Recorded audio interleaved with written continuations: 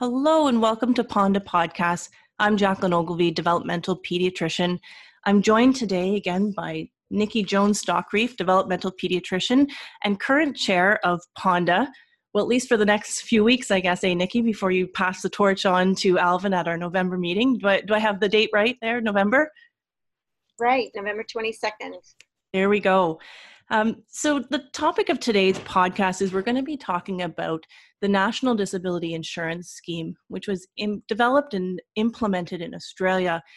The National Disability Insurance Scheme, or NDIS, is a program that is developed to try to create more equitable funding, supports, and resources for individuals living with a disability across the lifespan, so up to age 65.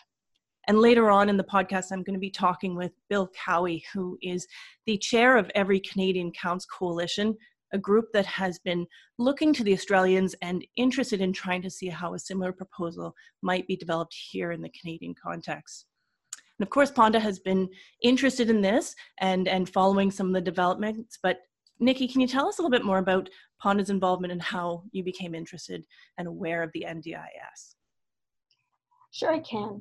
So Ponda's become interested in the NDIS in Australia after the Ford Conservatives took office in Ontario over a year ago. So I'm going to give you a little bit more background just so that you understand where our interest has come from. So Ernst & Young was contracted to do a line-by-line audit of the Ontario government expenditures. I think most people would remember that. And they were really looking to propose a plan to cut expenditures, or in their words, optimize investments. They suggested having funding tied to things like achievement of outcomes, having competition amongst public sector providers, and providing funding directly to individuals so that they can choose who their service provider is. So this was based on evidence from governments around the world, including the NDIS in Australia. So the NDIS provides funding directly to individuals with neurodisability based on their needs, and the Ford government was looking to their model of how they do things and seeing if we can pull some of the positive pieces of that and implement it in Ontario. So as we've seen, the Ford government dove right in and implemented a fee-for-service model in the Ontario Autism Program, the OAP. Right. It hasn't gone all that well and is currently being reviewed. It was a very sudden transition to a fee-for-service model, and they didn't actually include the needs-based part that was used in the NDIS. And now they're backtracking and saying, okay, we need to incorporate that part. We need a needs-based way of assessing how much funding to give each individual family for their child with autism. So even though this experience so far has not been all that good, some of the benefits of this funding approach, Ponda has been quite supportive of. So moving to a needs-based approach is something that we're very interested in, and we certainly think that's key, not just to rely on diagnosis and age. And we're interested, in fact, taking that beyond just the autism model, but looking at all children with neurodisability and providing service to them based on their needs as opposed to just their diagnosis. So ahead of our meeting, which, as you said, is November 22nd, we wanted to provide a bit more background about the NDIS to our members so that we can have a fulsome discussion about how to assess needs in our patients. Great. So having us know a little bit more about the NDIS and some of the details of how they do that assessment is really going to provide some foundation for that discussion. Okay, so a couple goals we'll cover as we're talking with some of my other guests on the podcast. And so if people haven't yet signed up for the meeting in November, Nikki, can they still join or get in touch? Absolutely, they can.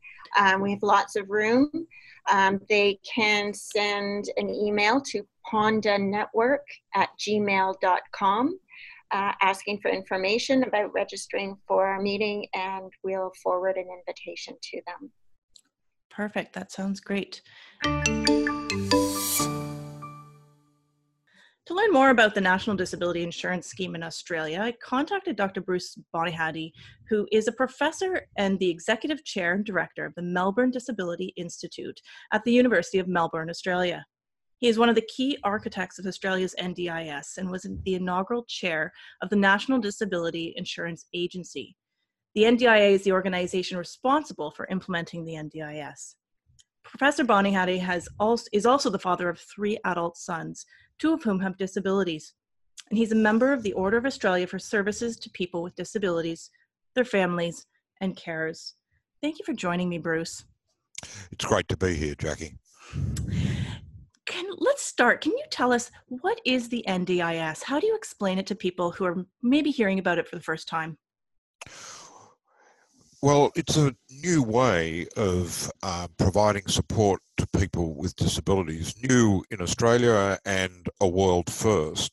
And there's 3 key ingredients to it. The first is that the funding that people with disabilities and their family receive goes directly to them, so they can purchase the services that best meet their needs. The second, and in many ways the most revolutionary aspect of the scheme, is that the funding is designed to not just cover day-to-day needs, but to invest in the person so as to maximise their lifetime opportunities. And the third key element is that it's a scheme that's deeply embedded in communities, using an approach called local area coordination, which was developed in Western Australia about 30 years ago, and was designed to assist people with disabilities and their families to thrive in their local communities, rather than have to go to cities and other places of large population in order to get those supports. So the local area coordination was something that already pre-existed. Is that what I hear? Yeah, okay. Yeah. So local area coordination existed in Western Australia and had been replicated in various ways around Australia, but not in a consistent way. It's also been developed in other countries, in the United Kingdom, for example, but we're implementing it on a scale that's not been seen anywhere in the world. So we've got a local area coordination workforce now of about 7,000 people. Can you clarify for us whether it's seen as providing a service or more the funds, and what is that intersection? Can you explain that a bit more? Well, the scheme provides the funding, and then it's up to individuals and families to go and find the services that best meet their needs. There's support for that through local area coordination. So one of the roles of a local area coordinator is to assist with service navigation, and also when it's fully developed, to assist with service development, because in some of these places services don't exist. And so one of the ways of making sure the market works is through local area coordination, and also to help empower people. Not everybody is able to navigate a marketplace, and so there's a key role for local area coordination. So obviously if you've got people who are well educated, who are articulate, then they're able to go and explore the new marketplace. For them, this is a fantastic scheme. But for people who don't have that educational background, who are Indigenous or come from culturally and linguistically diverse backgrounds, or have a psychosocial disability and may therefore be not have a close circle of support, then the scheme will provide those additional supports. Okay, so that's ruled in there.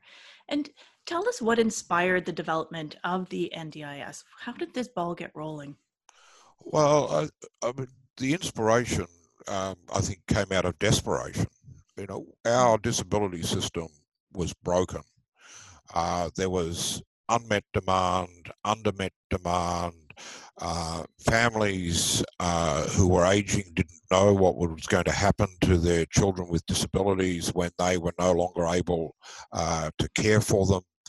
The system itself was increasingly crisis-driven, so with a focus on the people in the most desperate of need. And so that was the driver. But the reason that we got to this point was largely demographic, that over the last 30 or 40 years, not just in Australia, but in most countries, including Canada, people with disabilities are not just living longer, do not just have longer life expectancy, they have much longer life expectancy. And so for the first time, we've got a generation of people with disabilities who will outlive their parents rather than predeceasing them often in their teenage years. And so the demand for support has been growing exponentially in Australia.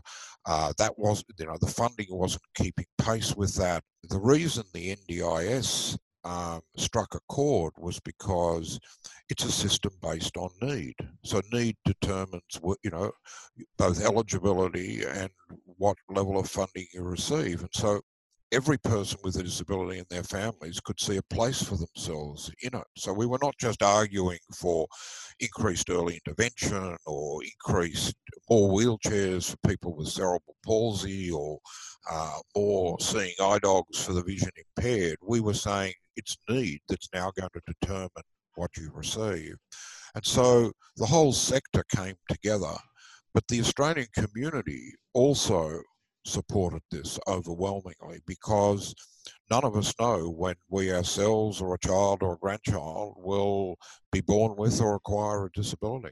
Was there anything in particular that made this the right time, or either politically or financially, anything in particular, or was it really just a matter of all these factors coming together? Well, first of all, we had a progressive government at the time that the scheme was introduced. Mm-hmm. But one of the things that we did was we worked assiduously for bipartisanship, both at the federal level and at the state, or in your term, provincial level, because we knew this was a scheme that was going to take many years to implement. And so it had to be able to survive and indeed thrive through changes of government. Mm-hmm. So we managed to build an extraordinary level of not just bipartisanship, but all party support, and that has continued to this day. And so that has enabled us to roll the scheme. I think the other point, just to mention quickly, in terms of why the scheme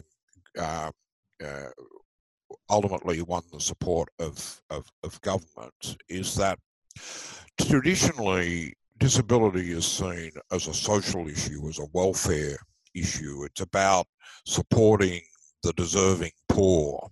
And what we managed to do was to make the economic case for the NDIS, so that we were able to demonstrate that by increasing spending on disability by roughly 0.5% of GDP, we would add about 1% to GDP as a result of, particularly as a result of increased employment of people with disabilities and increased employment of carers. So I think it's the same in Canada. The primary framework within which policy initiatives are considered is an economic one. And so we made the economic case. And so we shifted the debate from being a social policy debate to an economic policy debate to ultimately a political issue, and, with overwhelming support. So multiple prongs and pieces of information coming together, both the social argument, kind of moral argument, I would add there as well, financially, which brings me to the next piece, that because it is an assurance program, so that it is a different model, as you said, of funding, and is driven by allowing then a market or a demand to arise. Is there specific oversight or a program driven by the government or the NDIS that oversees those services that are eligible under the NDIS? What does that regulation look like? Yeah. So there is some regulation. So service providers can register and so we have what are called registered service providers. There is some regulation around the workforce, particularly for workers, disability support workers working with complex clients. There are some registration processes for allied health, which, align with the professional standards around physiotherapy and speech therapy and occupational therapy. But in many ways, the market is relatively deregulated and light touch. I think one of the reasons for that is that, for example, people with disability said as part of the consultations that what's most important to them is having someone who supports them, with whom they get on, with similar values, who they like, rather than particular training, and that in many cases they would be happy to train the person themselves. Now, obviously, that's not true for everybody, but it was one of the voices that was heard.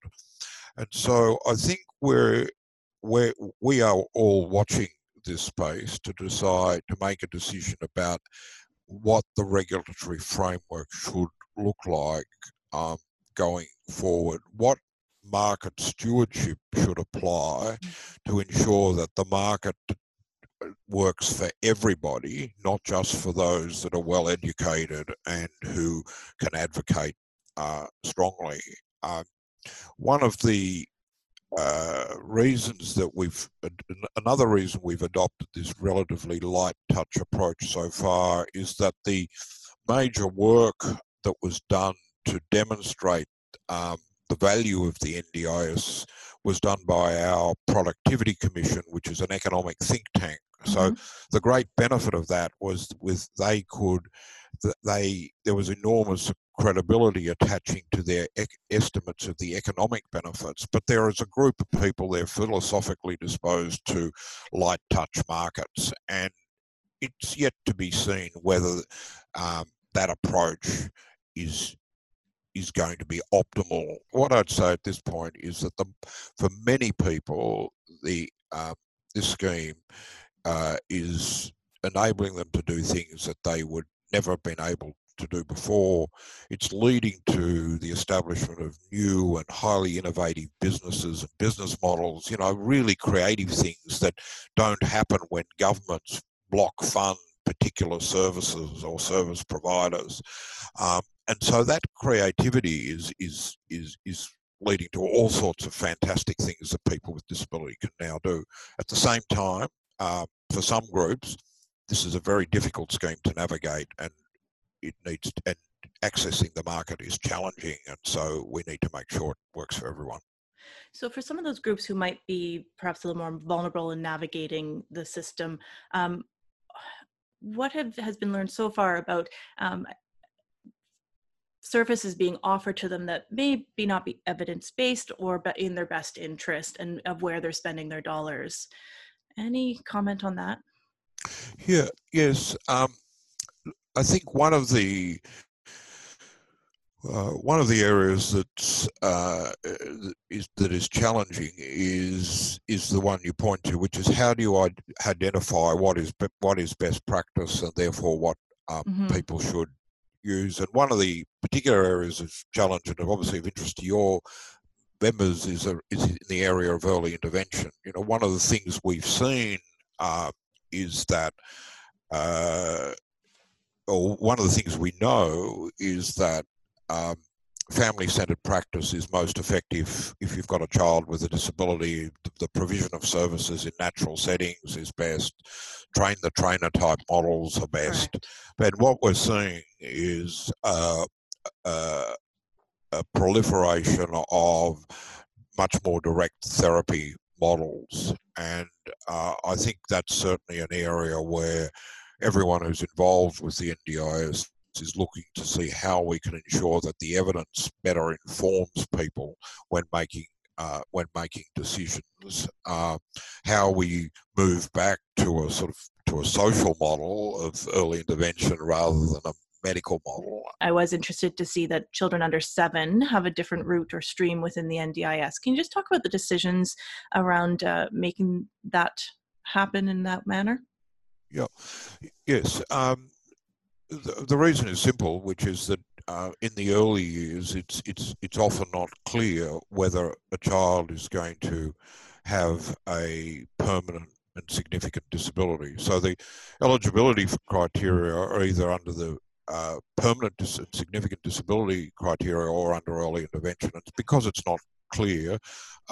It's important, I think, not to allow more children to come in to the scheme under the early intervention provisions than you would expect to be in the scheme long term. You hope that all of those children benefit sufficiently from the early intervention to not need the scheme, but clearly there'll be a group that will have a long term and significant disability, and then they, at about the age of 7, move across under the permanent disability criteria. I think it's also important that we don't prejudge.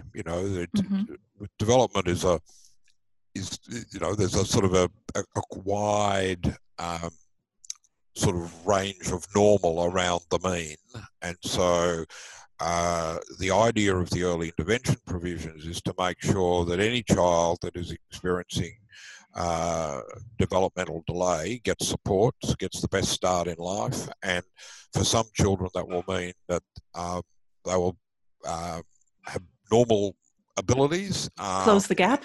Yeah, they'll close the gap. It is developmental delay as opposed to the commencement of a widening developmental gap. And so we're just keen to make sure that every child gets the best start. And what I'm hearing also then, it's not so tied to a diagnosis, which sometimes other programs and systems we can get a little hung up on or constrained by, it feels like. So again, back to the needs-based. Absolutely. So before the introduction of the NDIS, we had a number of programs that were diagnostic specific for autism, for cerebral palsy, for Down syndrome, and a few other conditions. Mm-hmm. But so if in some cases, children with the most complex needs were actually ineligible because they didn't have a diagnosis. So the system, one of the things that's really important about the NDIS, and I think why it has resonated so much, is because it's fair. It's needs-based. It's based on functional impairment, and that functional impairment can come from a variety of sources, but we're interested in function. Agreed. As a developmental pediatrician, function is extremely important too. Even I'm thinking of a lot of children who would have very rare conditions too, that they don't fit necessarily into a big pool where there's the same services that are going to be as easily applied. So really nice to hear that needs-based approach. Does the early intervention stream then complement other early interventions? Because I presume Australia had early intervention services for children with delay. What happened to those services after this was introduced? What's changed is really the source of the funding and the quantum of funding. So the services and the nature of the funding. So previously, there would have been early intervention services who were block funded by government, so they were funded to provide 20 places. Now they're not funded to provide 20 places, but they've got 40 children, if they're good, 40 children seeking services from them, and if they're not so good, maybe only 10 or 5. Right. So, the services are still there. The best of them are growing. and those that are not, as effective are not necessarily growing. So, in fact, one of the issues we've got is that is just the explosion in demand, because many children were missing out, and now more children have got packages, and we've got significant shortages of particularly allied health professionals, and even more so allied health professionals who will work in a family-centred way. We're shifting 0.5% of GDP into disability. It's a massive shift of national resources to support a group who hitherto were massively under-supported by our society. It's a good point. It is a monumental program that's been developed and implemented. We've talked about the funding and the model, but not so much the cost. And just could you talk a little bit about how that was arrived at and what it looks like for individuals in Australia? Right. So the total funding cost was estimated, using a combination of economic and actuarial modelling, based on prevalence of disability, expected support needs, and the total cost when the scheme is fully implemented in about 18 months' time will be $22 billion. To put that in some context, that's about 1% of Australia's GDP. And as I mentioned before, we were spending about 0.5% of GDP on disability services before the introduction of the NDIS. So about $11 billion in current dollar terms was already being spent, and the additional $11 billion comes mainly from the Commonwealth government, but also from the state governments. And the Commonwealth government is the underwriter of the scheme. So if costs turn out to be higher than expected, then the Commonwealth will fund the additional amount. And the reason for that is that they've got the taxing power. They raise income taxes and other growth taxes which the states don't have access to. So $22 billion across a population of now 25 million people implies a cost of about $900 per person, or about $17 a week, is what we all pay through our taxes. And because it's paid through our taxes, it's effectively paid on a capacity to pay basis. So those who pay higher taxes just they pay a little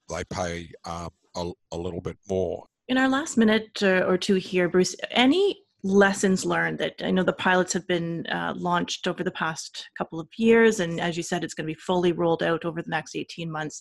Anything you could share in terms of things that you've learned along the way?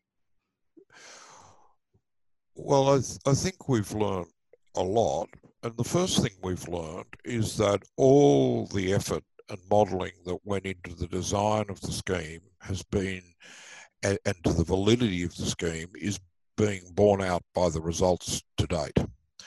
That's not to say that we don't have a whole series of implementation issues, which I would say is not surprising given the complexity of the reform, the shift from a welfare system to an insurance system, the shift from a block-funded model to a market-driven model, the introduction of local area coordination.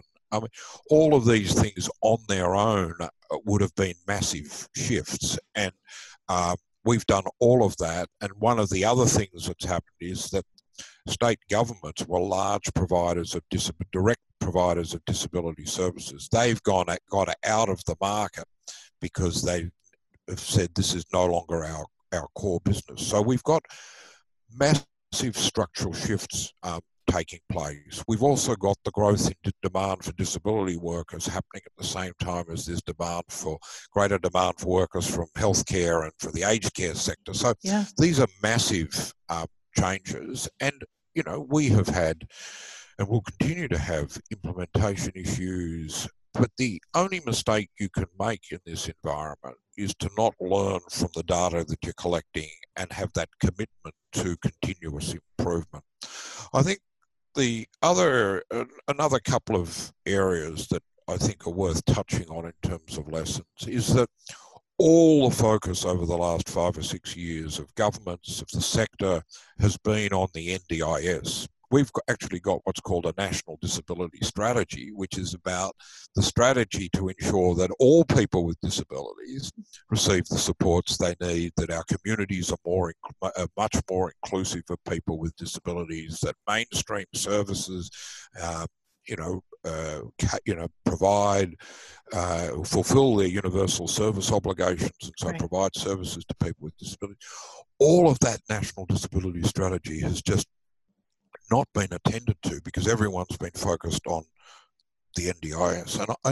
And I think we've lost something as a result of that.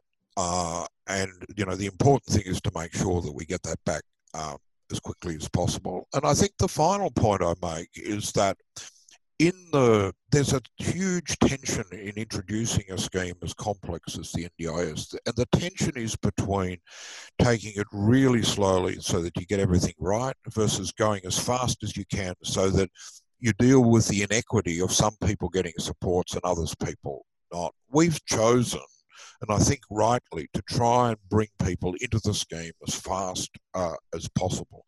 And one of the things that there have been two consequences of that. One has been that the planning process as a result has not always achieved the quality that everyone would like.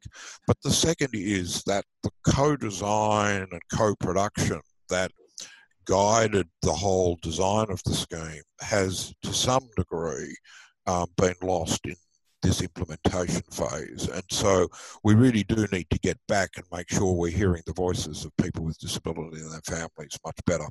And I think that will come naturally now as the focus shifts from what I would call quantity, bringing people in, and we've now got in excess of 300,000 in the scheme out of an expected total of 460,000. The shift's going to be from quantity to quality of experience, and in that we must make sure we hear the voices of lived experience. So some good lessons, making sure to keep the global picture in mind and that national strategy, not at the expense of these other great efforts, and an iterative process of checking in. Yeah. For lack of a better way of saying it. Yeah, check in.